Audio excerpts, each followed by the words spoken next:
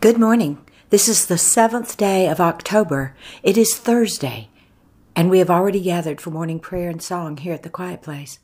We invite each of you listening to pause and join us as we pray. Our morning prayers and songs are now complete, and we return to quiet, listening for the answer to this prayer. God, what is it you wish for us to know today? It is easy to fall into the habit of speaking ill of other people. It is difficult to stop speaking ill of other people. Stop tempting others into a situation where they too join you speaking ill of other people.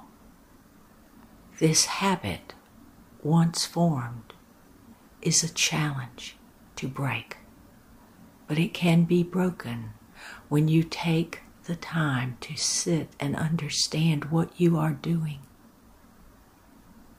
Do not curse others by speaking ill of them. If this has been your pattern, change it by blessing. Every time you begin to think and your thoughts take you to a place where you are preparing to speak ill of another, stop there, stop in your thought. And at that moment, bless the person you were prepared to curse. And the Holy Spirit says,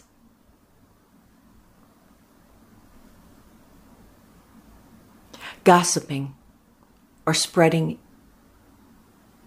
information about other people in a malicious and malevolent way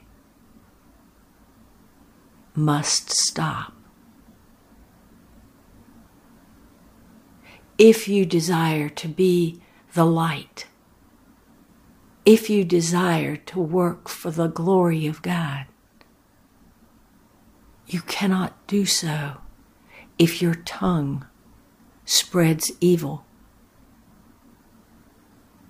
about another. Hold your tongue. Cleanse your thoughts. Bless the other rather than cursing the other. It is worth the effort. With every blessing, you will rise up. With every blessing, you will light up. With every blessing, you will begin to feel the glory of God all around you.